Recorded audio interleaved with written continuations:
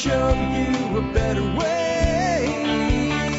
Hi, folks. This is Jack Spirko with another edition of the Survival Podcast. As always, one man's view of the changing world, the changing times, and the things we can all do to live a better life if times get tough or even if they don't. Today is May 7th, 2015.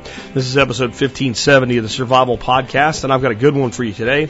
Dr. Stephen and Janet Lewis have returned to the Survival Podcast. They're one of your all-time favorite guests and two of my favorite people. I'll have them on in just a minute. Before I do, let's go ahead and take care of our sponsors. Sponsor today, number one today, Backwoods Home Magazine. Really easy company to be a sponsor. Really easy company for me to recommend. Why? I've been their customer for 21 years now. I subscribed to Backwoods Home in 1994, and I've been a loyal subscriber ever since. Give them a try, and you'll see why. They have awesome authors like Dave Duffy and Jackie Clay and Masad Ayub, John Silvera, and many other great folks over there to help you learn how to live that self-sufficient, libertarian-oriented lifestyle. Check them out today at backwoodshome.com. Next up today, J.M. Bullion. Man, this is really simple to understand. The plan for money is to make it worth less tomorrow than it is today. That's everybody's plan. That's the government's plan. It's the Federal Reserve's plan. It's the banker's plan. And if you talk to your financial advisor, he bases your retirement on the fact that that's the plan. But yet, it doesn't seem that these folks really understand the solid investment that is silver and gold. I'm not an all-in guy. I'm a guy that says assure your wealth with a 5 to 10% investment of your net wealth into silver and gold due to its long-term track record of being just that, a wealth insurance and assurance policy. When I need silver and gold, I go to JM Bullion. There's a reason. Better pricing than the biggest people out there. Let's say Monex, Apmex. They beat them hands down on just about every item. Free shipping on all orders over $100. Of course, they have a minimum order of $100, but frankly, if you're buying silver and gold, and you're not buying it locally, if you're buying it shipped to you, it doesn't really make sense to buy less than that. They are the company that I choose for all my silver and gold purchases. If you try them out, you'll see why I feel that way. You can learn more at jmbullion.com, and on purchases of $500 or $1,000, they do discounts for members of my support brigade. You can learn more at thesurvivalpodcast.com. Click on members. Join the support brigade. If you're already a member, look in the benefits section. You'll see that discounted price for jmbullion.com. You'll see a special deal to become a subscriber to Backwoods Home Magazine. You'll see a lot of other great discounts. You can become a member right there on the website, thesurvivalpodcast.com. Again, click on members of the Member Support Brigade banner and decide to support the show at 18.3 cents an episode. And you get all these great discounts and more than pay for your membership. You can learn more at thesurvivalpodcast.com. Next up, let's take a look at the year that was the episode. Man, this is a hard one. I've got the first modern atlas, Finding Our Way in a Whole New World. I have Remember the 5th of November, Guy Fawkes and the Occupy Wall Street. Guy Fawkes is born this year.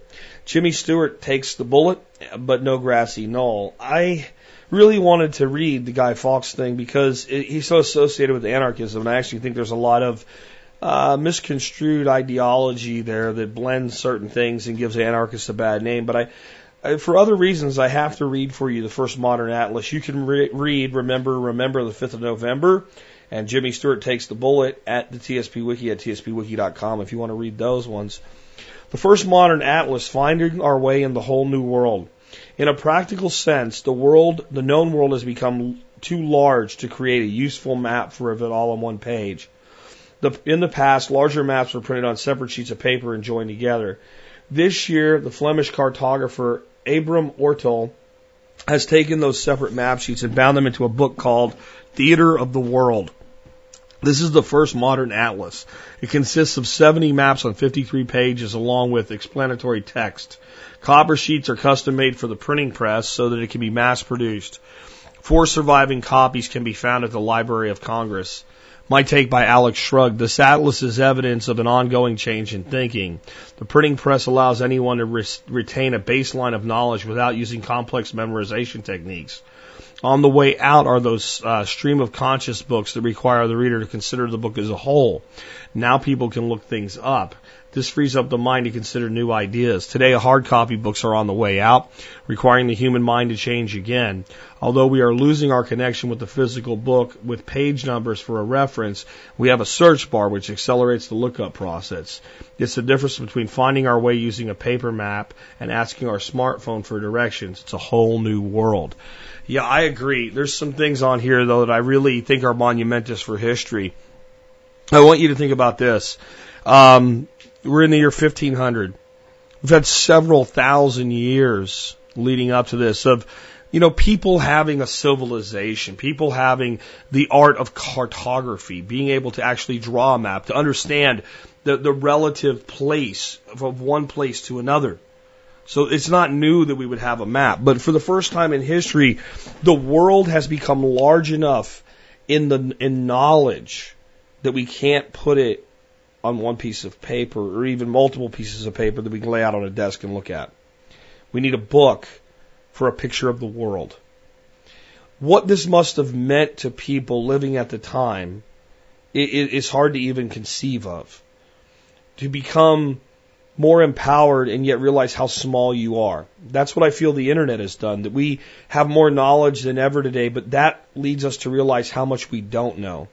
Nick Ferguson and I were just talking about this with permaculture, that the more I learn, the more I realize I don't know. And this is one of those key points in history. And this is also, today is one of those key points. That we're actually getting to a point now where we have greater access to knowledge, but less ability maybe to use that knowledge because we haven't actually caught up to the ability to gain the knowledge, like to apply. The application speed right now does not match the accessibility speed. And it's exciting to think about where that might go, both good and bad. That's my take by Jack Spirko. Before I bring our guests on today, I do want to read the Bob Wells Plant of the Week. We usually do that on Tuesday, but of course there was no show Tuesday. So today what I have for you is Hall's Hardy Almond. This almond is adaptable from zone 6 to 9. The Hall's Hardy Almond is a tree, both as a beautiful ornamental and a productive edible at the same time. It's an attractive tree, yields large crops of crunchy almonds in fall, and has a showy pink flowers that make it a landscape standout in spring. It'll pretty much grow anywhere where peaches thrive, bears in 2 to 3 years, matures at 15 to 20 feet tall, ripens in late September, and it's self-pollinating. You can find this plant more at bobwellsnursery.com. Bob Wells Nursery specializes in edible landscape, plants, trees, including fruit trees, berry plants, vine fruits, nut trees, as well as hard-to-find specialty trees. You can find this plant more at bobwellsnursery.com. What I like about almonds, they are the fastest path to nut production that I know of if you live, let's say, zone 6 or below, where you can actually grow them. If you plant a pecan tree, you're looking at 10 to 12 years to get a little bit of nuts. Sometimes you can do a little faster with hazelnuts. You can get them in 5 to 6 years, but huge, large production, significant amounts, take a long time to really develop a stand of hazelnuts. Walnuts, you're looking at, a decade plus. Most nuts, chestnuts, you might get some nuts 5 to 6 years, but really heavy production of any significant amount.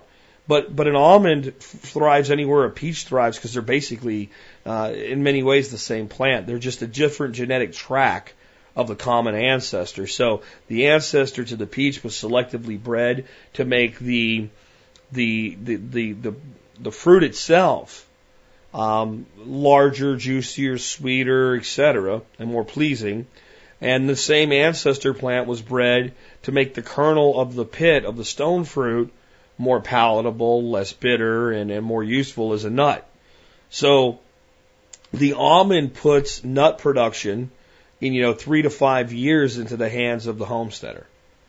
Again, if you live far enough south, with zone 6 and below, or zone 6 and above, that's quite a big swath of the country. You can grow nuts and get your nuts in a relatively short period of time compared to something like a Carpathian walnut or a pecan.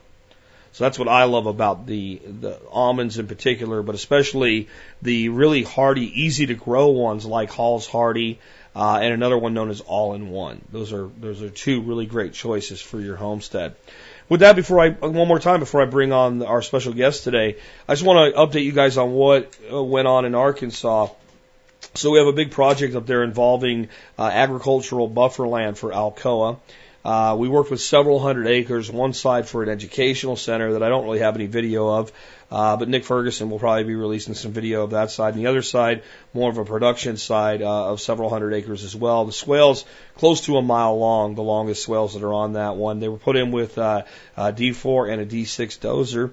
And I have a bunch of video on that that's currently processing on YouTube that will be available soon. But the project went very well. The customer's excited about moving to the next phases. All that was done at this point was the earthworks because it's a bit late in the year for planting. But we are already in discussion for the planting that's going in and making some modification and adjustments based on some decisions that the customer's making. But this is a big deal. This is a big deal to be able to go in and do a broad-scale project and bring along Mark Shepard's team at the same time, and to be working with a very large corporation like Alcoa sets a bar standard that we can now go and talk to other companies like this, of this scope and size. These companies have these large swaths of buffer land. They have budgets. They don't have the make it or break it reality that a farmer does. And we can probably plant millions of trees and do really great things for sustainability with this particular type of project. And you always have to have somebody go first. And thanks to TSP and this audience and the success that we've had up till now, we were able to reach somebody in one of the positions that could make that happen. And that project's now in the ground. It's not done by any long shot, but it's now happened. And that means that we can now, in working with PermaEthos and Rad in the future, that's Rad's Mark Shepard's company, continue to approach companies like this and say, we have a case study. We have someplace we've done this, and the customer's happy. And, do you want to make a significant contribution or not? Not all of them are going to want to, but I think enough of them will, that this will be one of the turning points for sustainable agriculture and for good quality environmental agriculture going forward, and permaculture going forward. And I want you to know that I feel like all of you guys are part of that, and I thank you for putting me in a position to where I was able to be part of making that happen. And I'd like to send out a thank you to Mark Shepard and his team, and to Josiah Wallingford and Nick Ferguson, who were on the project with me, and to Britt, the customer, for helping get this thing done. And again, I think it's really an exciting thing. I hope that we have a lot more to show you going forward. We do have a customer that is a corporate entity, so we're limited on some of the things we can do there. But I think this is going to be a really, really awesome thing for sustainable agriculture and permaculture. All right, with that, I want to say, hey, Dr. Stephen, Lewis, and Janet, welcome to the show, guys. Hey, good to be here. So, you guys have been some of my, I would call one of my most successful guest appearances ever, because you're the ones that have gotten reluctant spouses to listen to me. You're welcome. Because I've met people like, and I'll meet the wife and husband together, and it's one side or the other was like, didn't want nothing to do with me. Got hooked in on what y'all do.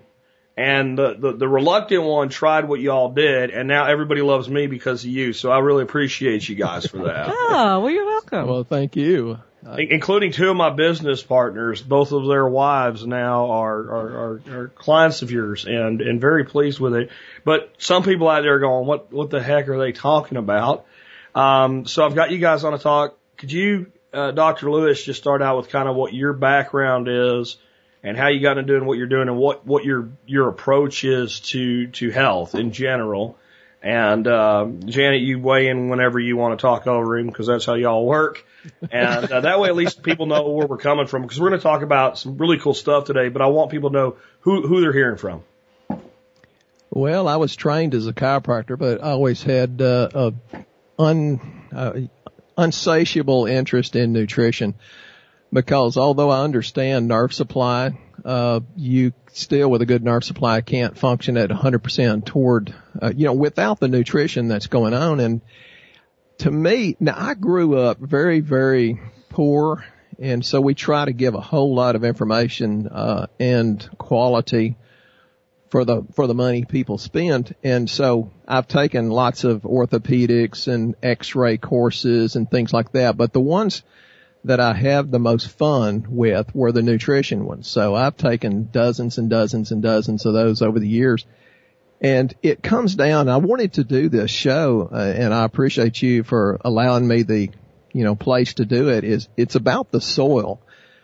My daddy taught me about soil and soil health back, a million years ago, probably 50, 55 years ago when I was a really tiny kid.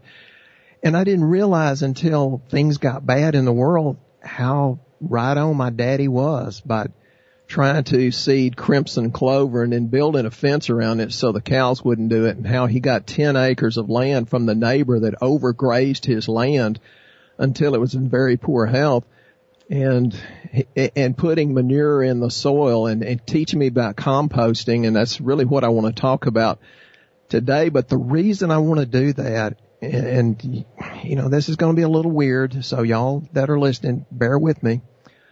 I think that we need to start giving back to the earth, and that's why I've become a great fan of you, Jack, because of what you do. And I tell all your people that I talk to that come to see us, I said, listen, are you a member support brigade? And a lot of them will say no. I said, why not? Don't you listen to him all the time? And they said, well, yeah. Listen, we're going to have to start putting into the earth to get back. It's not a one-sided relationship. And if you're listening to Jack Spirko, belly up to the bar and pay the bill. Well, I appreciate that. I would say definitely if you're going to be y'all's client, they should pay the bill because they're going to get a discount. It's probably going to pay the bill back. But oh yeah, yeah. More than back. But I mean, I don't want anybody to take that the wrong way. I give freely and things work out for the best here. But I do appreciate the sentiment there. On that note, you're talking now about soil health and all, and from the standpoint of putting in before you give back. And that's kind of what we're here to talk about with how that same type of thing works for the human body. Right. So as we look at that, one of the things I try to teach people about, if you want to garden well, you got to get your biology and your soil right. You have to have the beneficial nematodes, the arthropods, the fungi, the good guy bacteria, all of that stuff doing the right things in the soil. And that'll help your crop yields. And what you're actually saying is there's a tremendous link there to human health, correct? In a really big ways. And I think the place we should start is you give to the earth to get back. You give to the soil, because I've read research that says we got about 50, 60, 75 years left of soil, and then we're going to be up the creek. But I see a lot more evidence of people using these microorganisms and the nematodes and the mycorrhiza, if I'm pronouncing that correctly. I see more and more, and I was talking to a patient yesterday, and he says, oh yeah, we used to do this, and we'd put all kinds of solvents through, and we'd clean this up, and then it'd be in the water supply, but he said there'd be leftover toluene, and toluene's a bad, bad boy when you get it in your body. I said, how'd you clean it up? He said, we sent it to the bug farm. I said, tell me more. And he says, well, it was microorganisms that they would run through and clean it up. And I said, yeah, I know about microorganisms. I bought some many, many, many years ago, and I've used that. I've used the beneficial earthworms, and my plants, and I'm kind of an amateur at this. I don't grow a whole lot of stuff, but the good microbiology has increased the yield so tremendously. And I use probiotics on humans. I encourage them to do it for themselves, to ferment their own food as well as swallowing the pills. And unfortunately, I used probiotics on my last group of chickens, and I didn't have the attrition rate, so now I've got too many chickens because not nearly enough of them died. So the probiotics really do work, and, I'll get a little technical, but to the folks listening out there, I guarantee you Jack knows more than me about the soil health. So next time I plant 49 pecan trees, I'm going to Jack and ask his advice, because out of my original 49, I've only got 6 left. Well, you got the 6 good ones. That's one way to look at it. We call it stun, right? Sheer, total, utter neglect. So just plant 10 times more than you want. If 10% survive, you get the good genetics. But with people, we have to, try to take a little bit different of an approach. So, yeah, with the probiotics, that's one thing. Are there other things we can do to encourage the good natural balance in our bodies of positive microbes? Because I think and this is where you know more than me, but I think we're actually more microbe than we are just about anything else, aren't we? We are. There's 10 times more microbes in our body than we have cells in our body. And there's books written about the gut being the second brain, and the new research is going toward genetics, but at the same time they say we have about a 90 to 95% influence over our genetic expression if we get the bacteria right, if we put the minerals back into our body, which we have to do in the soil. I can talk about broken genetics for a while, and I can get really off subject here, but now there's about 50% of everybody has at least a one-strand genetic mutation, if not a double strand, on 2 different places on their genes that can't utilize folic acid. Now, Jen and we've not done the test yet. We've ordered the test, and it's a very involved genetic testing, but they test for this. It's called 5-MTHR. 5-methyltetrahydrofolate reductase, and I'm not a geneticist, but some of the things we're getting with these broken genetics, and yes, we've got a way to supplement to get around it, but we're finding people that have had autism, addictions, miscarriage, can't get pregnant, fibromyalgia, chemical sensitivity, different types of cancer, meningiomas, metho or hypomethylation. It just goes on and on and on and on. The ones that I'm not getting the best results with, we're beginning to experiment with this, and we're getting some absolutely, holy Jesus, great results. Huh. And so that comes from the glyphosate and the things you were talking about last week on one of your podcasts. Yeah, but you're talking about the ability to absorb. I'm sorry, was it folate? Or folic acid. Somehow my head messed up there for a second, but you're saying there's people now with a genetic malformation or what have you, a mutation where they're not capable of absorbing it.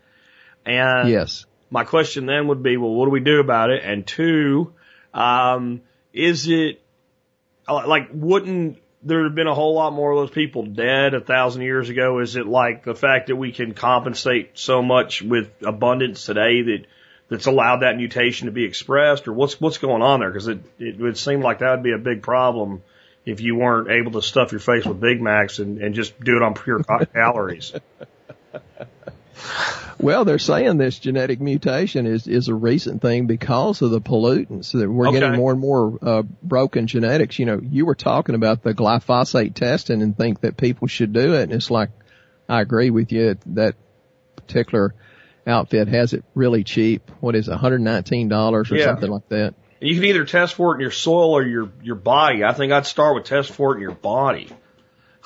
Yeah, it's a little more important to me to know if I'm walking around with it, or to what degree versus how much you clean up, a year or 2 or 3 years later. But yeah, it's time. I think, and please correct me if you think I'm wrong, I think I'm seeing a resurgence of cleaning up the soil and going sustainable and going organic. And I was talking to a man named Jack in Alpharetta, Georgia the other day, and he says, but Doc, even if it's organic, that doesn't mean it's full of minerals and full of all kinds of nutrients. And I said, that makes you wiser than most people. He said his stuff tastes better, but until he started enriching the soil with all of these minerals and putting the microorganisms in his chicken litter, that's when it started tasting better. And, we could test nutrient levels on all kinds of organic and it still be a little deficient, but it's better than conventional, of course.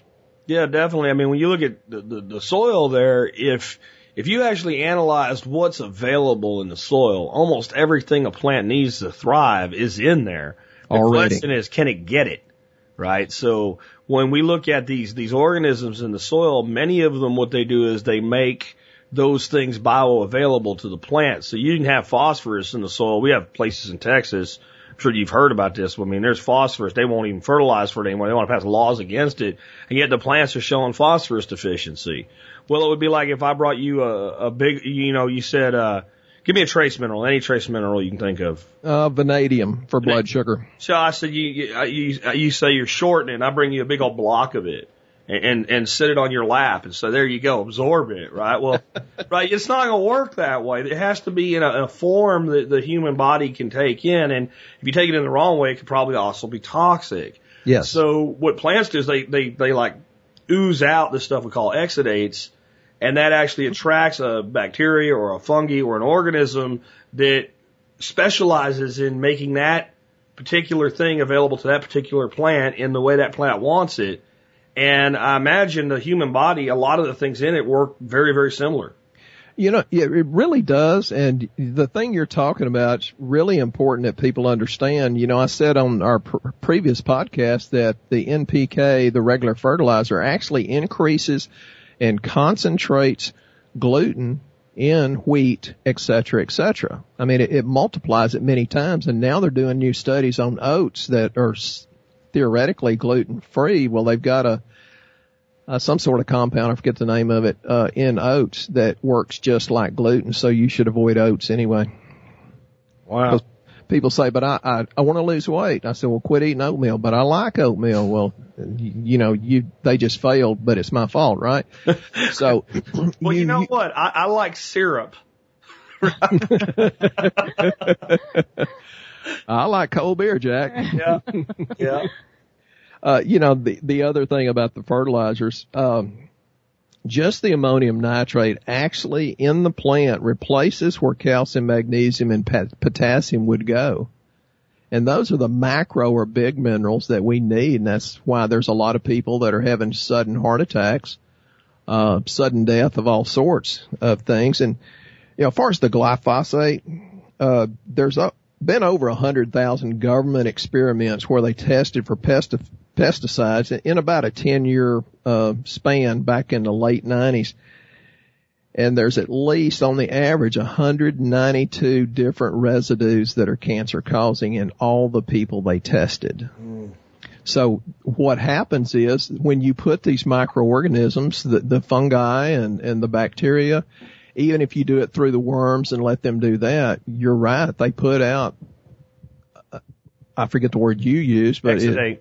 Exudate. They actually make enzymes.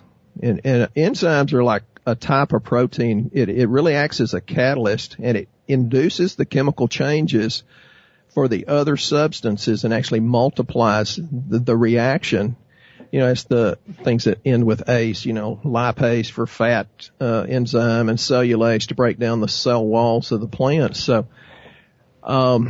there's a company up in Kansas City, Sustainable Community Development, that does a really, really good job getting these bacteria together, not just getting one bacteria like lactobacillus. They will have like 80, and here's the real kicker. They actually can get anaerobic and aerobic to work together and play nice with each other. Which normally does not happen. No, I talked to one of the chemists up there, and frankly, he was way the heck above my head, so I didn't really understand it. But I sprayed some of that stuff on my pear tree with fire blight. Hey, it went away completely. Not the tree, the fire blight did. That's impressive. I mean, that's one of the hardest things to contend with. A lot of blights and funguses are actually pretty easy. That is a tough one, and it has a tendency to be very much something that'll spread. But something that caught my ear there was when you said that, they did these studies back in the late 90s of all these toxins in people's bodies. Right. And so while you were talking there, I looked up the rate and the use of acres of Roundup Ready crops. And in 1998, there were less than 10 million acres of Roundup Ready soy and less than 10 million acres of Roundup Ready corn being used. And by 2006, the soy was up to 70 million acres and the corn up to almost 40 million. And I'd bet you can just triple or quadruple those numbers today. So even the numbers from that study are based on a totally different paradigm, because until you did this modification to the plant, you couldn't spray Roundup on it or you would kill it. So the The amount that's being used on this stuff today is ridiculous. And now they've made the weeds Roundup ready, so now they're spraying 2,4-D and Roundup, right? It's not they stopped using Roundup and start using 2,4-D. They got Roundup plus 2,4-D. And 2,4-D was one of the two main herbicides mixed together to make Agent Orange. So it's half of Agent Orange plus Roundup on it. And that's what they're spraying on our food today into the, probably hundreds of millions of acres of production now. Yeah, and I hope, at least I'm seeing people that are getting aware of this and they're voting, say no against Monsanto, and they're doing no against GMOs, and it's just starting, but I think the consciousness is changing, but we've got to change the consciousness on an individual level until it grows, in number, so that we can put enough pressure to have some of these laws changed that protect the people that are doing things that we know are harmful to us. You guys talk about allergies, and the first time I heard you talk about it, I kind of had to think back and remember who I used to be, and never really realize, sometimes your health gets better, you don't even really appreciate it because you forget how bad it was. And when I was a kid, I lived on Actifed in the spring and the summer. And I remember not that many years ago when the federal government changed the thing about, the pseudoephedrine. And I knew Actifed was already a niche product. It had been replaced with other things. And it was the only thing that worked for my allergies. I knew it was going out fast. And I bought as much of it as I could. They probably thought it was making meth. And they come out with a new formula now, and it was never the pseudoephedrine that worked for me. It was some other, there's a smaller antihistamine that was in there that worked for me. And then It was gone, and nothing else worked for me. And then I sat back when you talked about allergies, and I went, I haven't given a damn for 5 years. And I thought, well, 5 years ago is when I started really eating paleo and rebalancing my diet and doing all this stuff. And using probiotics. That's something I definitely do. And I eat a lot of fermented foods. So do you find there's maybe a link between all of this biochemistry and allergies as well? Because again, I look at historically, if people had the level of allergies that we have today, 1,000 years ago, they all have been dead. Yeah, they wouldn't have felt good enough to reproduce. But I did the same thing when, our secretary, Kimberly says, well, now that this Bluebell recall is, so I went and stocked up on Bluebell. Oh, that's as good for your, well, it's probably not as bad for your health as stocking up on Actifed, to be honest, but. Well, when I tease about a cold beer, Bluebell, I don't really do that much. I know Bluebell's full of high fructose corn syrup, but, I'm into having fun. And folks, if you're not having fun, you got to figure out why, and you got to do something about it. The first thing you should do is be happy, and that's more of a choice than anything, but the allergies, you're absolutely right about the intestinal permeability and what the probiotics can do for that. And that's why even if it's oats, you really shouldn't consume them. Milk is, depending on which one you read, it's usually the worst source of food allergies according to Journal of Respiratory Disease and places like that. I think wheat's the number one allergy. I know wheat is involved in 78% of all migraines, and I think it's 43% of all IBS. So wheat's a big common denominator, and when you fix your intestinal permeability with these probiotics, it just gets better and better and better. And they've noticed that kids that had antibiotics before they were 12 months of age have 3 times more wheezing than other kids that never had that. And then you got the transhydrogenated fatty acids, the trigger inflammation. So much can be done if you just do your fermented food, take your probiotic pills. We have the relish, the kefir, the sauerkraut. And it says many probiotics, and it's like, well, no, the bragging point of these things is the number of CFUs, colony forming units. So if it's 20 or 30 or 50 billion, they're going to put it on there. And there was only one of these good products that said, it said 1 billion Saccharomyces boulardii. Well, hey, our capsule's 5 billion, but I still eat the fermented foods and I feel better. So Allergies can go away in a big way, but folks, you've always got to think, clean the liver, heal the guts. It's always a gastrointestinal link, always. Here's something that I'd like your opinion on, because it's I've got a theory, but it could be totally off base. We've gotten really heavy into ducks, as you guys might know, and we've built a very large customer base of people that buy duck eggs because they have allergic reaction to chicken eggs. And the two eggs aren't that much different, really, other than the duck eggs taste better and are more nutritious. But biochemically, if you're allergic to one, you'd think you were the other. And we use a feed that is 100% free of any soy. And many of our customers say, even when I ate organic eggs, so there was no glyphosate, in there, none of that stuff. But most organic feed is heavily based in soy because it's a still relatively cheap source of the protein you need for a livestock feed. And they can have a reaction to soy then. The interesting thing is my feed has this huge amount of peanut in it. And we have people with peanut allergy. The egg don't do nothing to them. So I don't know that it would be maybe the soy coming through. My thought was maybe soys have these phytoestrogens in them. Right. And that if there would be any place that you could screw up estrogen, it would be in an egg. I mean, you're talking about the direct reproductive component of the bird. And that maybe some of these people with allergic responses to eggs are actually responding to this phytoestrogenic effect of the soy. But I'm spitballing on that one. Well, I don't know that I could scientifically validate that. I personally think you're right. I use the non-soy, non-GMO stuff for my chickens and ducks, and Janet was over there with a grin about, she accidentally cooked a duck egg the other day, and it's like, it tastes a little bit different. I eat the duck eggs, she eats the chicken eggs. They're a little more like dinosaur eggs when you try to crack them. It's just something about cracking the duck egg. Yeah, you gotta use a knife or you end up with a bunch of shell. But the big trick, a little weird. The big trick with a duck egg, if you're frying it or you're cooking it at all, but especially when you're doing it like over easy or whatever, turn the heat down. Get it there slower. If you get it there too fast, it gets kind of tough. The whole thing's tough. Take your time getting there, and they're the most wonderful egg you'll ever eat in your life.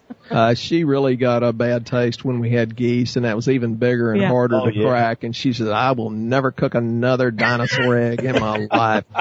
And it tasted great. Of course, she didn't taste it. I ate it. But I think you're right about the soy. I think soy is probably the only thing worse than soy, I think, is wheat. But remember back, I don't know how many years, maybe 20 years ago or so, we were getting doves and quail and wild ducks and deer that were dying because of the aflatoxins in the corn that we were feeding them. I think that happens a lot with soy too. That's a possibility. I guess it is. I didn't really ever think of that. So one of the things you have on your notes here for me is bacterial battlegrounds. How much help can it be in the human body and the soil? So what do you mean by battlegrounds? Well, because you've got the good and the bad, the good, the bad, and the ugly as far as gut bacteria. Here's my prediction for the next 20, 30, 40 years. I think the age of antibiotics are going by the wayside. And it's not that antibiotics can't be good still, but we've got so many antibiotic-resistant organisms. And of course, we do that in our confined animal feeding operations, and then they, have this antibiotics and all these resistant organisms that's going through the wastewater, and it's creating all kinds of problems. So there's always a battleground between the ones that are beneficial and the ones that are pathogenic or parasitic. Good bacteria, when you start getting the proper ratio of good bacteria, I think it's called Bacteriocytes is the species or genus or something. And then there's something called Firmicutes, which are the bad ones, F for fat. But when you start getting good gut bacteria and get a large enough ratio, what happens is it reduces the inflammation you're not even aware of sometimes. It reduces the digestive distress. It reduces anxiety and depression. It reduces, a lot of times weight. I've had people say, well, I can't lose weight. I said, here, take the heck out of these things. And about 3 or 4 months later, they start saying, well, I did shave off 5 or 10 pounds in the last 2 or 3 months. And they probably weren't doing a lot different other than balancing that nutrition. You know, that's right. And now the probiotic companies, the good ones, of course, it costs to isolate them, and I don't like them isolated. I like these, like we have about 14 different ones. But they're saying, if you take this, stress, anxiety, and depression is decreased 40% in 3 months.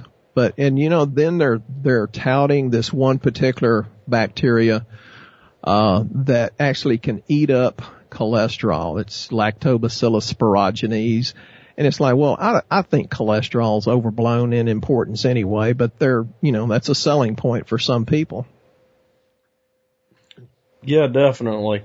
When we look at soil, because you keep kind of ending up back there, one of the biggest things we do for soil is to improve health and to get all of this high quality biological life going on is composting and compost teas and things like that. And right. I've seen Dr. Elaine Ingham have projects where they didn't even put compost down. They made compost tea and sprayed a place that was brown, and they do it a couple times and do some, microscope work and figure out things and fine tune them. And next thing you know, it's a lush green paradise just from using compost and compost teas.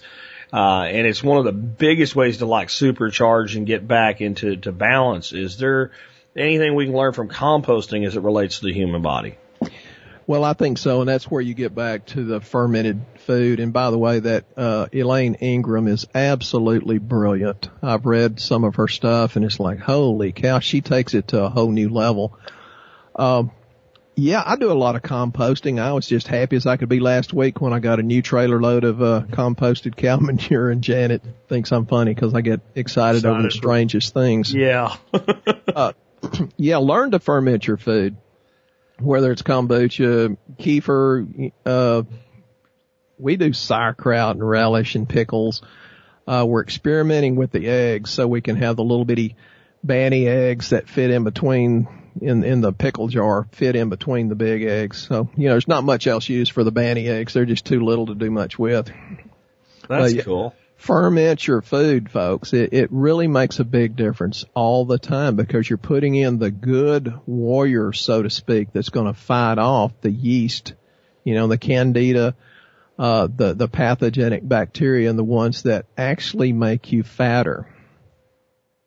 Can you talk about how that why is a person with excessive yeast in their body going to be fatter if, let's say, that person and somebody else eats, other than these fermented foods, pretty much the same, let's not even say the same foods, same amount of calories?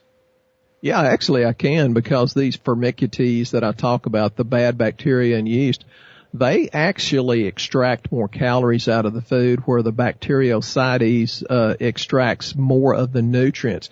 Nutrients are kind of funny in the human body, and you probably know a lot more about the soil. But you have to have a specific pH in the body for different things to be taken up. For example, magnesium, the body can take it up from a 5.6 to a 7.4. So all the way from acid to alkaline. Vitamin A and the B vitamins and E, they kind of have a much more narrow window than chromium, and manganese and iron has a much more narrow window.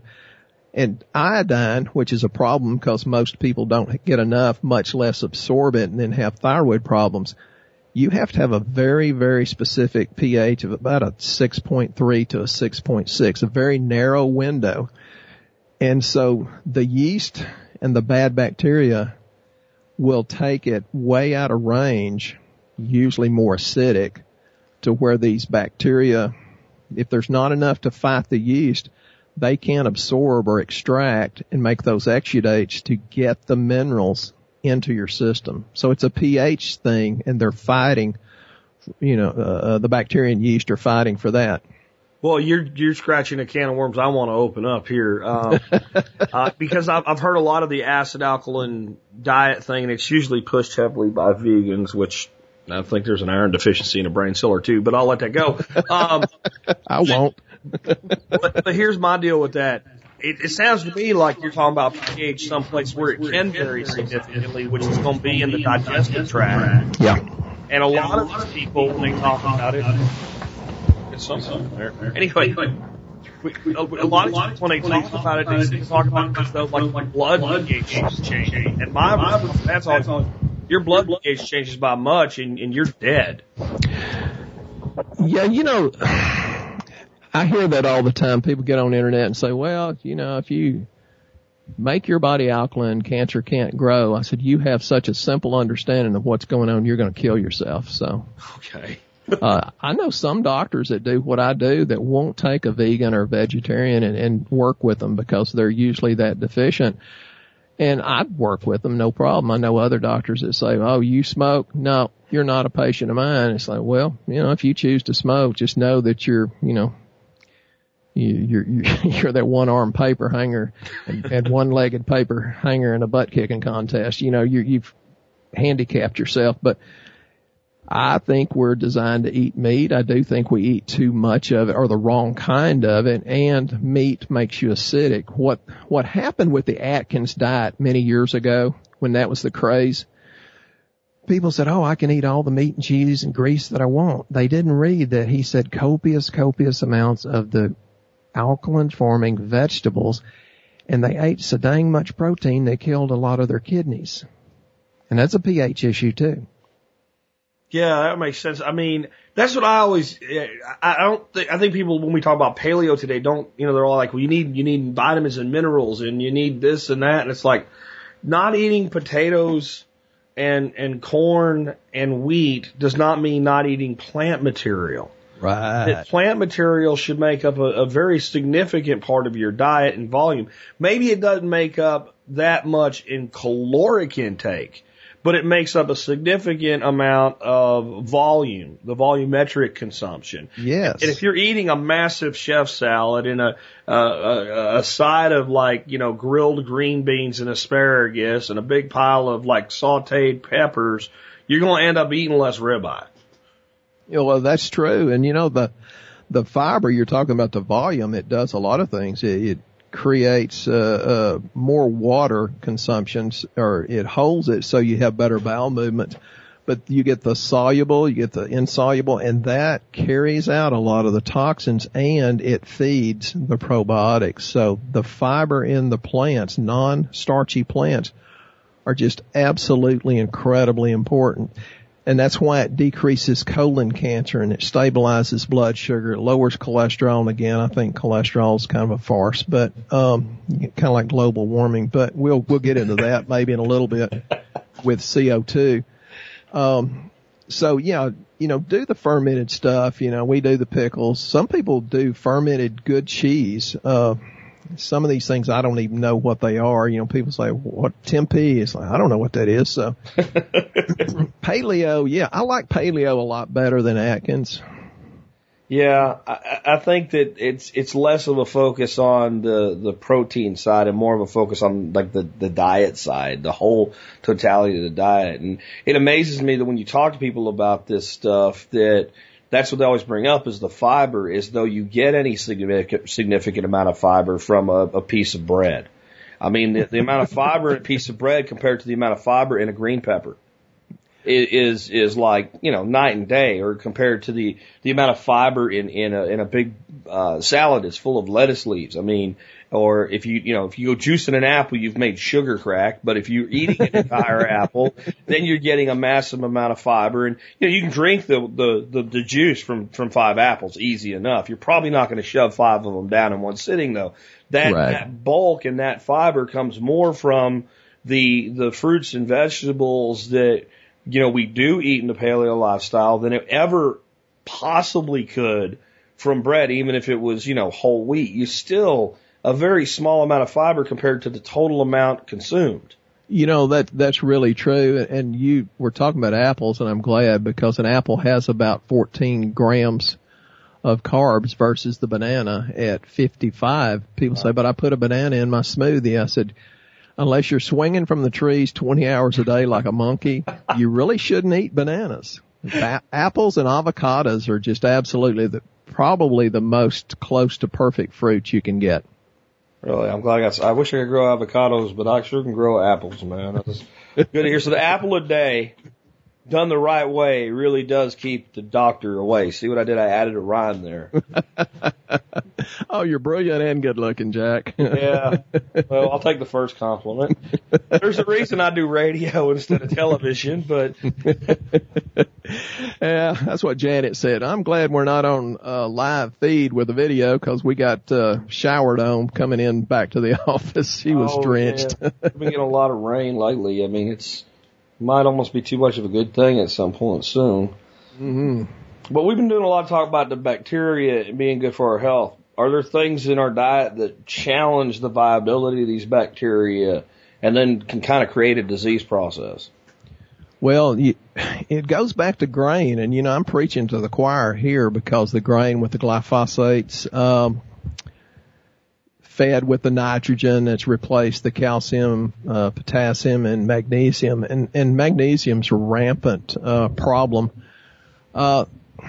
Most of the disease processes, you've got one guy, Dr. Perlmutter, that wrote a really good book about grain brain. And he talks about gluten insensitivity or sensitivity, I guess, being more of a neurological disease. And I do agree with him. But I mentioned earlier how in migraines, wheat it's involved 78%. Oranges, believe it or not, are 65%. But it may not really be the oranges. It may be what they spray on them. And that's why I tell people, do more critical thinking. They'll say, well, I'm allergic to eggs or allergic to chicken. I say, you're not allergic to chicken. You're allergic to the arsenic in the chicken. You're allergic to the antibiotics. Dairy is a big problem unless it's whole milk and unpasteurized and all that. Of course, the refined sugars. I do very, very little Bluebell, but I kind of put it on Facebook just to stir people up and say, don't eat the listeria flavor. Don't eat the listeria. And one of the healthiest things we can do is watch the additives. Get rid of the benzoic acid, the BHT, things you can't pronounce, I can't pronounce. Sulfites are really not a good thing because it's not in the proper form. We need sulfur for good health. But as you were talking about the mycorrhiza, the fungi, they actually turn that into something that you could use, but not in the form that man puts it there for meat tenderizer or MSG and that sort of thing. And there's just so much, I like to tell people, detox. It's not the detoxification you hear on TV in that 30-minute infomercial.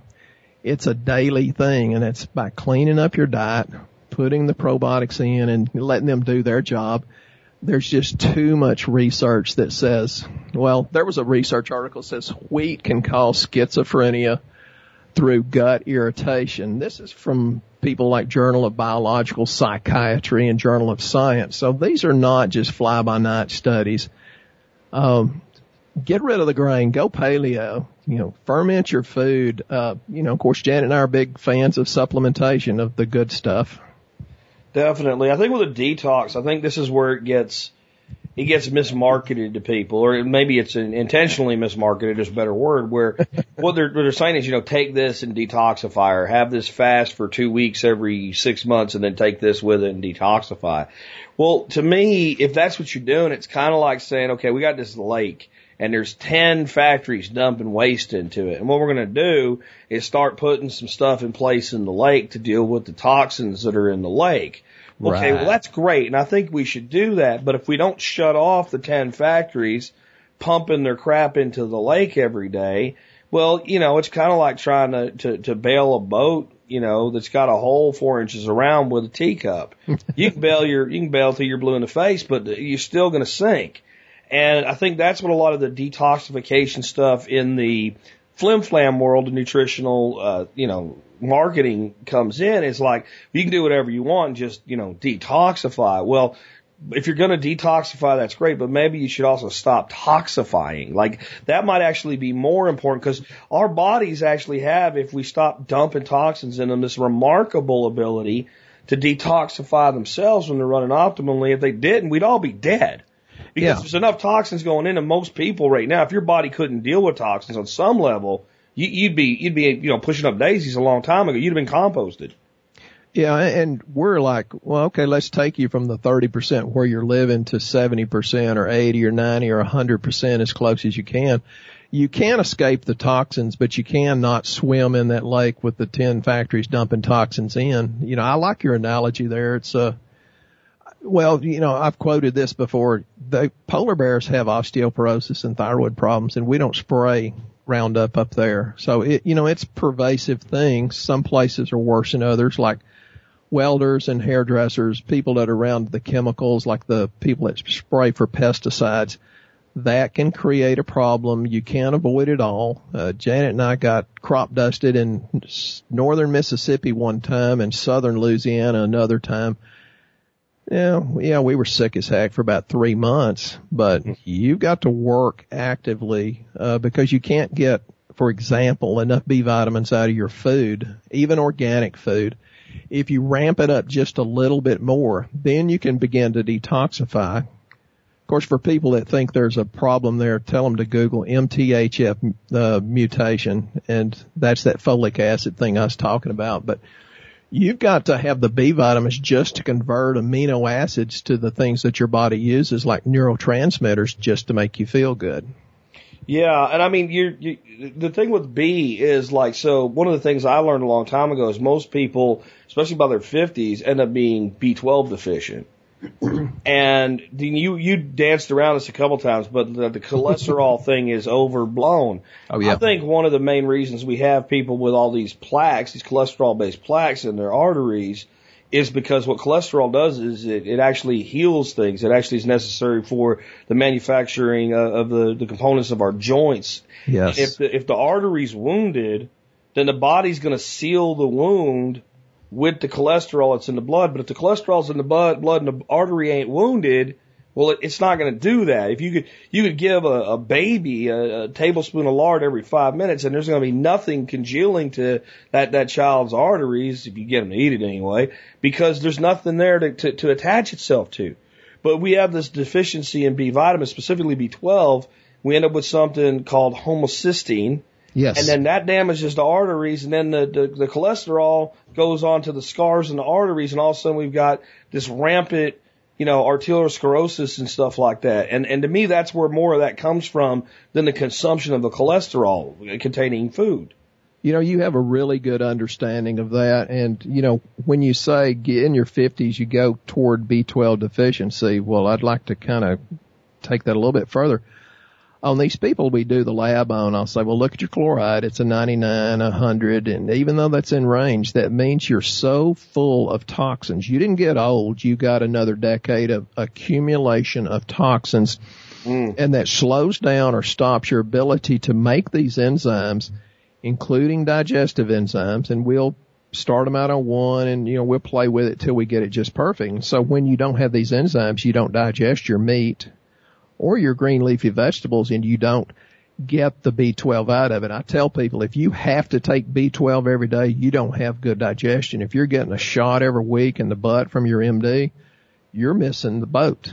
And these things you're talking about that, cholesterol is sclerosing because of the damage to the artery, absolutely. And that comes from what? Sugar and simple carbs. It's the advanced glycation end products, AGE. It ages you. It's too much sugar. Your body's not designed to run on sugar like we feed it. Not at all. Well, I'll tell you what, when I learned about AGEs, that sent me hell long running for paleo lifestyle. When I learned about what those were and the fact that you produce them and they're there pretty much for good. Yeah. And the only thing you can really do is tune up your body and stop making more of them. In some ways that sounded more scary than smoking for part of your life. Right. You don't do it for your whole life. Everything sort of kind of comes back to life as long as you haven't given yourself cancer yet. And if they do it for 100 years, it's different. But I'm saying, somebody that smoked for 4 years, like the cilia and everything kind of revives itself after, but these AGEs, they're kind of there. These plaques are kind of there forever. And when I realized what that meant, I'm like, well, I don't want to make it, I'm in my 40s. I don't want to make any more of them. Well, that's a wise choice. And, that's our biggest challenge is getting people to love themselves enough to keep doing it, because we've become a society that wants to be instantly gratified. And it's like, most places that's not going to happen. you stick with it. I say, well, you'll feel some good changes. Some of them you won't feel, but it's the right thing to do. Sometimes you'll see it on lab. Sometimes you won't. You won't have a perfect lab. And told a girl today in a different state, I said, hey, I changed the oil in my Tundra. It doesn't run any different. It just makes sense to do it. Yeah. So the paleo lifestyle is, for the large majority of people, the right thing to do. And I think that the supplementation you guys do, the hard science that goes with the supplementation has a lot of advantages too, from what I've seen in people that have tried it.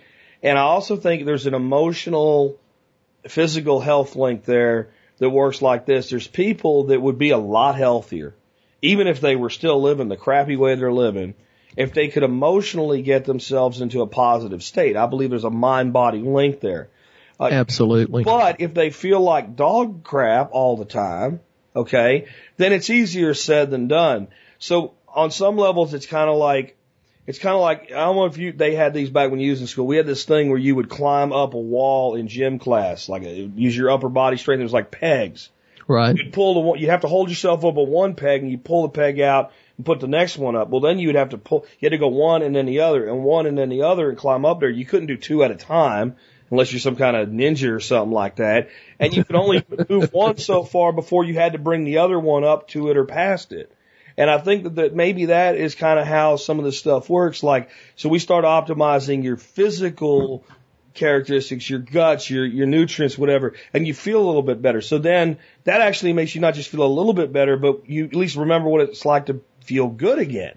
So now you even have something to shoot for. So now you feel a little bit more emotionally better. And then the physical health kind of chases that for a while. And those kind of like pattern one after the other, because when I lost all my weight, it was also when I left work, and people said, well, how much of it was diet and how much of it was like just the stress being gone? I'm like, I think it was kind of equal. Yeah.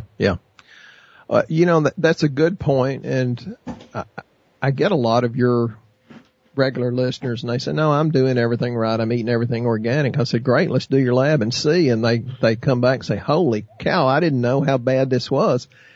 Had a guy in South Louisiana, he says, I'm young. I'm eating everything organic. I thought I was doing everything fine. I said, well, go down to your brewery and down at Abita and drink a Abita and you'll be fine. He emailed back and said, oh, I'm way ahead of you. Farmer Dan said the same thing. He's one of your biggest fans too. But the problem about getting back, there's a book called Negaholics, and I think everybody needs to read it, but the people that need it the most are not going to. And it talks about how you get into a negative feedback loop. And I've had people get better, and then boom, they go right back to where they were. They quit. They go back to their 20 drugs. They go back to being miserable. The physiology of that is you get about 2,500 different nerve pathways, 2,500 times more nerve pathways than the one that says do it correctly. So the negative ones win out unless you have a strong will or a strong spirit. And it's obvious listening to you have a very strong spirit, but not everybody does. So I tell them, call me, email me, I'll hold your hand, give you a big hug. But some people just don't have a strong enough spirit to do it, which I feel sorry for them. Yeah. And I know people that I've just tried to kick life into, where they just quit crying and moaning and complaining and get something going. But I think a lot of those people, they need that physical component, like some level of physical correction, because I think a little can become a lot fast. And what I mean by that is if you feel like complete crap and something makes you just feel a little bit less, well, maybe today you'll take a walk instead of sitting on the couch, and then maybe you'll like the way that feels, and then maybe you become more open to the approaches that you take, and maybe at the same time you become more open to those approaches, you also become more open to the fact that you mentally can make a choice, and those things have to be used together, especially for people that are not only physically damaged, but maybe emotionally damaged, and maybe became emotionally damaged because of the physical damage. Yeah, and that's why I tell people, if you've got an apartment, put some plants out there, get you some organic soil that's usually sterilized. I said, put some worms in it so you can put the bacteria. You've got to have a sense of purpose, and that's why Janet will say, man, you just love those chickens, don't you? Well, it makes me get up off my butt and put them back in the pen at night and put the electric fence up, and makes me go out and take a walk with my AR-15, praying that a coyote will come out trying to snatch them.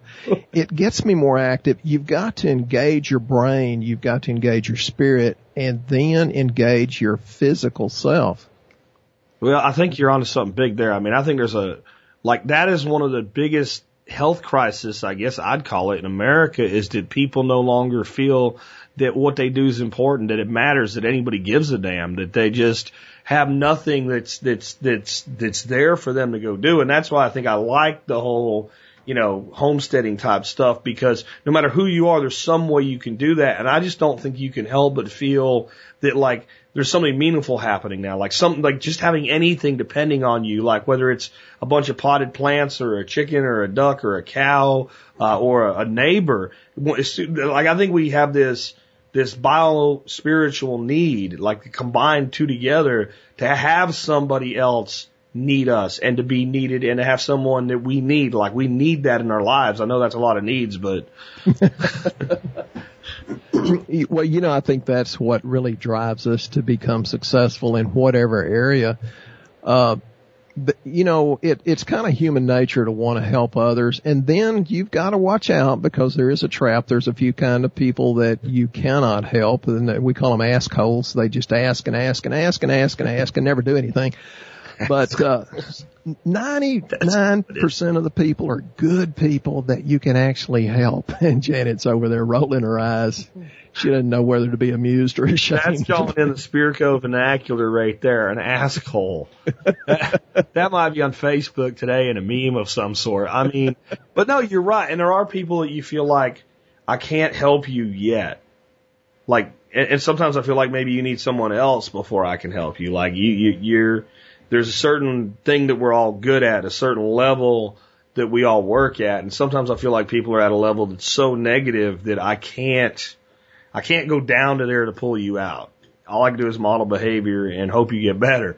And then there's people that I feel like do that to others. Like, do you ever have to, like, in your counseling, I know you're primarily nutritional, but there's always a psychological component. Sometimes have to tell somebody, like, you probably need to not be with that group of people anymore, or you're not going to be able to do what you need done. That's pretty wise. You're opening up a whole can of worms. Here's the thing. It goes back. What's going to save the planet? It's going to be that you have hope, and you have trust, and you have faith.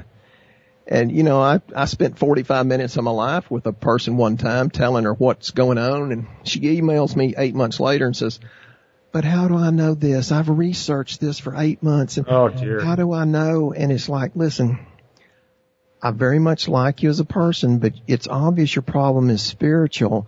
You need to go find somebody to help. When Janet and I feel like we're not what we should be, we go out and see if we can buy somebody's Starbucks or buy somebody's lunch without being caught. We'll try to go do something to try to help somebody, especially anonymously. But if you'll notice, folks, when you start feeling not so good mentally, pay attention to what you ate the day or two before that. Is almost always related. Yeah, definitely. I think, like, the other thing is, can you find something to make you laugh or smile? I mean, I think that's another way that people can really help themselves. Like, I don't care if it's a funny video or, I mean, you guys have ducks too. You watch a duck walk across I mean, you see him waddle across and next thing you know, you're smiling because you have to feel good and go outside and experience life. And that is a key component to health that no one talks about anymore. The doctors definitely don't talk about it. I'm talking about MDs here. Like, that, like, the furthest thing from their mind. It's like ailment A, chemical B, here's the prescription, next. And that's kind of a recipe for death as far as I'm concerned. We're kind of like brothers in the way we think. Janet and I'll mix us a drink, go sit out back, and I'll put on an upside down 5-gallon bucket, I'll put some honey and some sugar and some water. Well, it's like an Amway meeting. 1 bee tells 10 bees and 10 bees tell 10 bees. And before long, there's bees buzzing all around us. And I've got my AR-15 watching the chickens and the ducks waddle. And the simple things bring us more peace. Yeah, I can talk technical and throw supplements in the right kind, the right amount. It's more about getting back and getting spiritual to give back to the earth in a big way before you expect anything back. And that's why I tell these people, belly up to the bar and pay the bar bill for Jack. Give him this MSB membership. It's not that much. You know, we did it the first time you let us on. That was just in appreciation of what you did. And I know you didn't know that. We did it because it was the right thing to do. And go do something.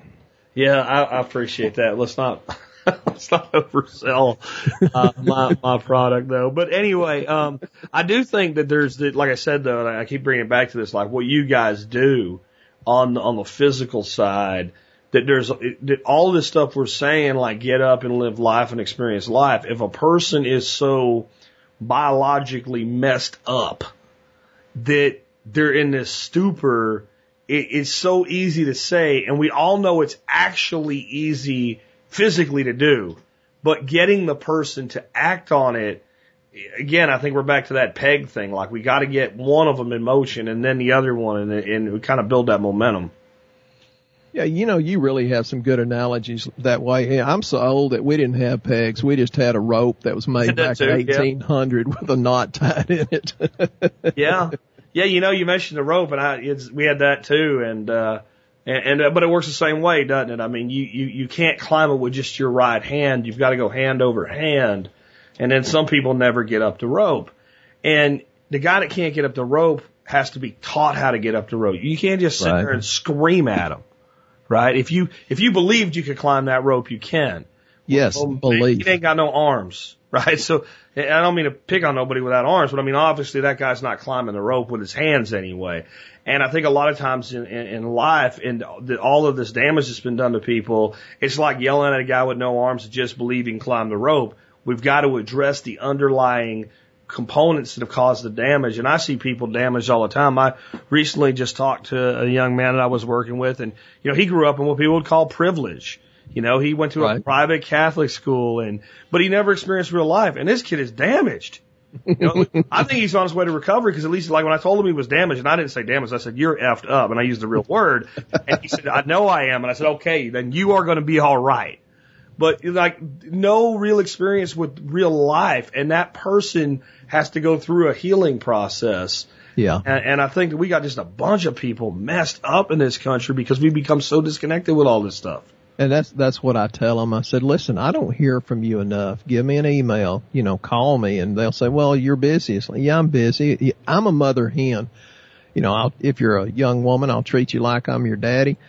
You know, you need help from other people. We're not independent. You know, it's not like the old song, I am a rock. It's not like that at all. And I really think, you know, I'm kind of going back to the original thing. Start the bacteria going. Start the worms. It's like I've bought thousands and thousands of worms, and now they're just proliferating on their own. And once you get the internal ecology going in your guts, then you feel better mentally. Or you can start with the mental parts. How are you? Well, somewhere between perfect and wonderful. You know, you can create it by what you speak, or you can speak it after it's created in your guts, because that's where your neurotransmitters come from.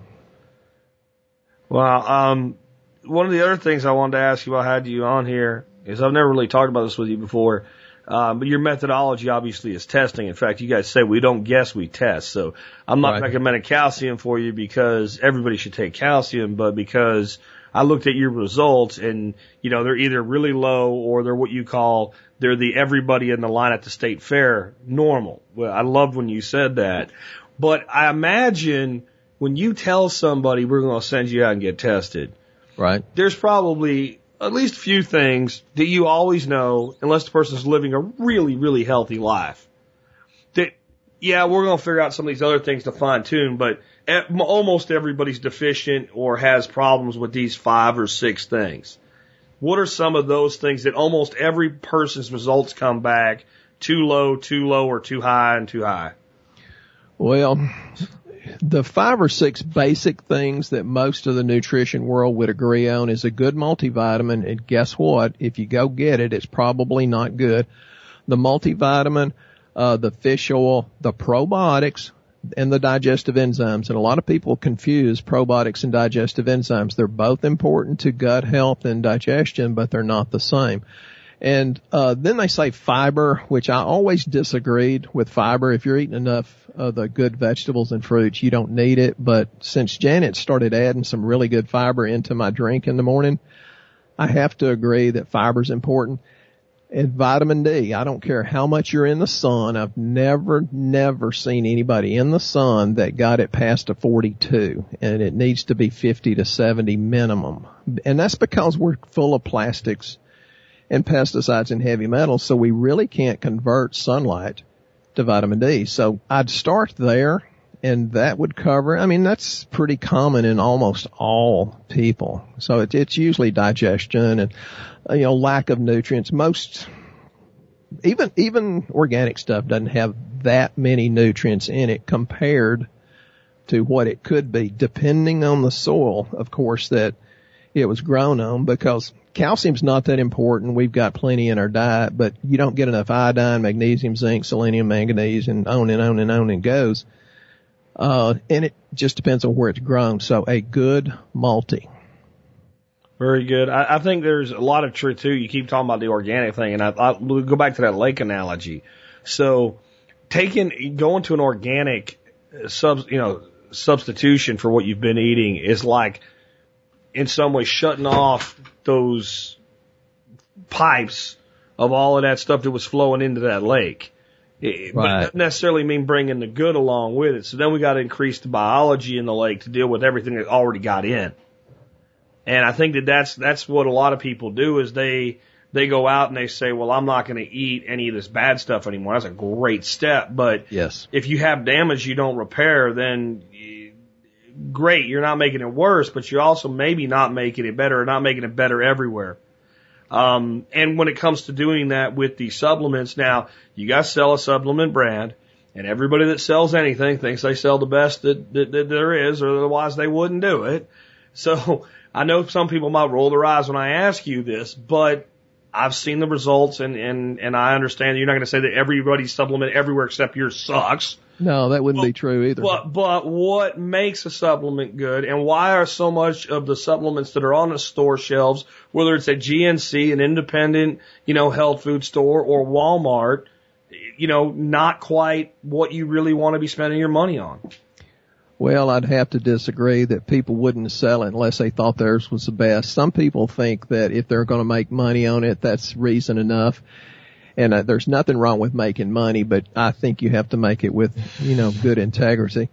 There was a recent thing that came out that said, well, GNC, Walmart, Target, and Walgreens was selling stuff that had soy and houseplants and peanuts and sometimes sawdust in it. And yeah, that's true. There's a lot of crappy supplements. And it depends on the form, and you've got to watch where it comes from. And although we source our stuff from different countries throughout the world, and there's good stuff that comes from China, but you got to really, really, really watch China, and you've got to test it independently. Like our fish oil comes out of Sweden and Norway, and one guy asked me for the certificate of analysis, and on our certificate of analysis it said this. Well, we were 10 times cleaner than the industry standard. We were 200 times cleaner than the industry standard, because even though it's coming from the small fish that can't bioaccumulate as much, you kind of have to clean those up anyway, even from Sweden and Norway. And sometimes the capsules are really, really bad, toxic, depending on what they put in the capsules. The cheaper ones are usually the more toxic ones. We go to a lot of work to do it. And no, I do not have all the good supplements. There are other good supplement companies out there. And one of the things you mentioned is a multivitamin, and what I've heard is a lot of these, like if you go out and buy Centrum or something like that, you're ending up peeing out more than anything you're ever absorbing. A lot of this stuff's not absorbable. What are some of the things that good supplement providers such as yourself do to make sure that if I take a multivitamin, I haven't just purchased expensive urine? Well, the statistics are about 1 out of 8 supplement on the market is really, really, really good. For example, Centrum, that's the one they studied that made you die sooner. Okay. And then there was a huge So the reason anti-supplement. they came out with silver. Yeah. Because it makes you old faster. Okay, I get it now. Well, some of them, the way they're put together is like a left-handed threaded nut on a right-handed threaded bolt. It's an exact mirror image, but it will not fit into your enzyme system.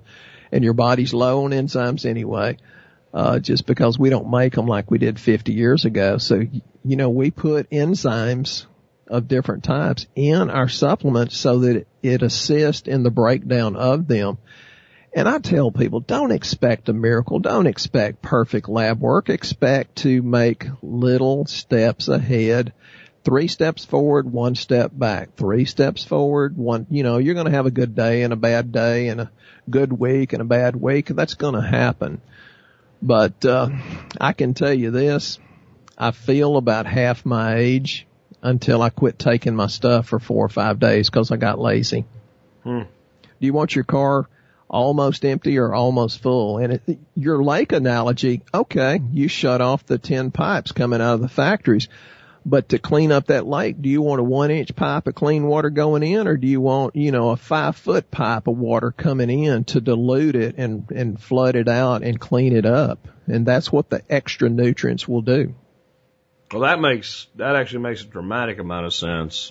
So when people are thinking, how do I start, this process? I really recommend that they work with you. Can you tell them how they can do that? And for people that maybe want to test the waters, they don't want to call you up and get tested, is there like something they can start with that would be, we kind of caught some things would be universally applicable?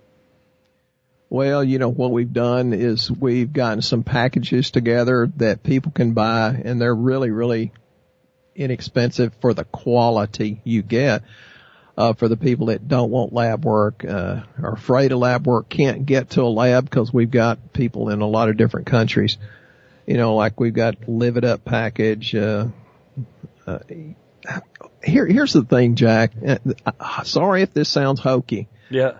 You gotta go to somebody that you trust and feel good about. And I've always said, use your spirit of discernment. If you don't feel good about Janet or Stephen, there's other people that can help you, but you've got to feel good about it. It's about trust and faith. And to get in touch with us if you want to, hey, call us up. I'll talk to you. And you can judge me, but I'll let Janet talk about how to get in touch with us if you don't mind. Not at all. Our website, which is brand new, is doctorsnutrition.org. If you will register on there, especially if you're a member with Jack, you can get a 10% discount for shopping with us, but we do need to know it up front so we can give you the special shopping. We've got a health survey on there that you can fill out so that we're not guessing at what's wrong with you, and we don't interfere with any of your medications because you're able to write them all on there.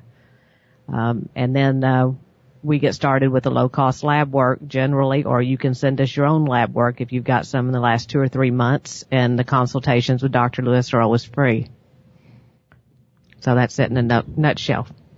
And again, the website there is doctorsnutrition.org, and the people out there that have been working with you, that have been using a code every time they order need to kind of really hook on to what you just said there, that basically now you guys have joined the 21st century, and people have, the permanent addition to their account that once they're logged in to order, they just get the discount from now on. So it's a lot more convenient.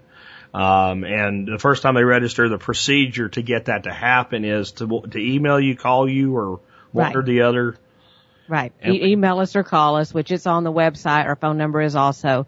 We've got to go in the back end of it and turn it on. So don't place your order. Just register yourself in there, and then we can see it and make you a special member. And you'll need the super secret code word that's in the back area of your member's account to be able to get that to happen. Cause they'll know if you're cheating and you try to tell them that the secret code word is tree. They're not going to believe it. Dadgummit, I'll have to change it now. We're a little more sophisticated than that one. But, man, I love having you guys on. I think we need to get Janet to talk more, though, Doc. I mean, I like hearing from her. Not that I don't like hearing from you, but. She's prettier than I am too.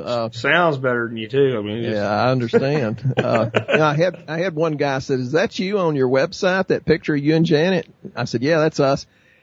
He said, "Boy, she is pretty, but it looked like a ferret got on your face and died. Is that really your mustache?" It really is. Listen, Jack, I appreciate what you bring to the table with the diversity of information, and you in a maybe different way than us. You give a lot of people hope, because I hear that from the people that I talk to.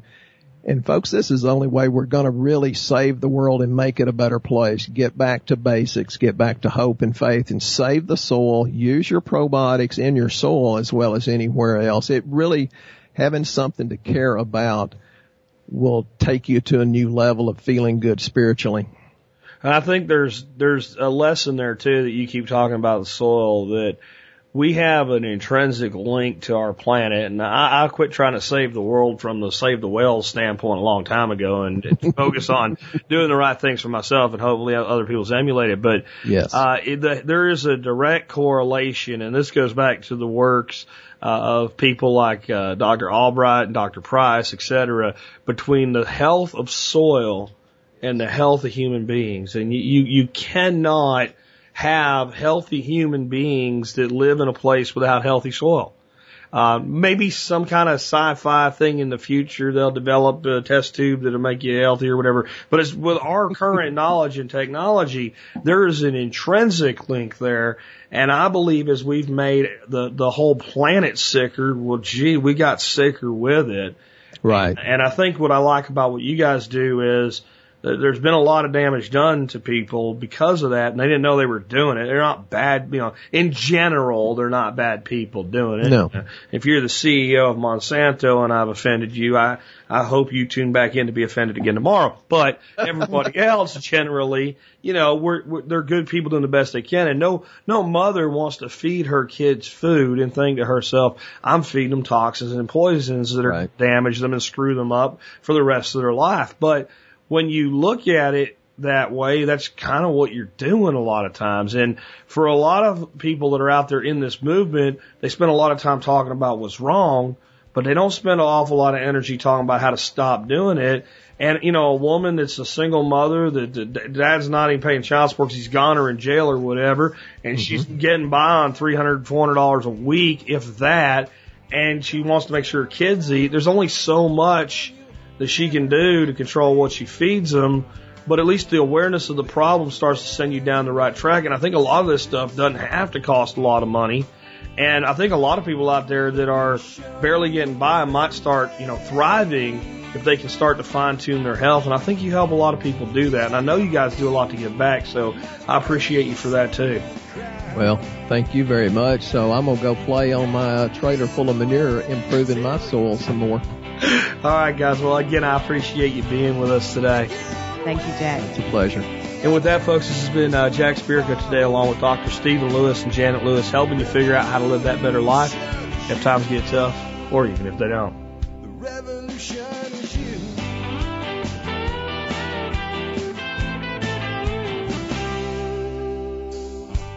It's in our food these days, it's on our TVs. Sometimes we forget we are what we eat. I don't know the answer. It's like there's nothing I can do. It's the price we pay, I guess, when we follow all the rules. There's a better way to do this. Let me show you a better way. You don't have to be another face in the crowd. You don't have to live the way they tell you to. Make your own way, and the others will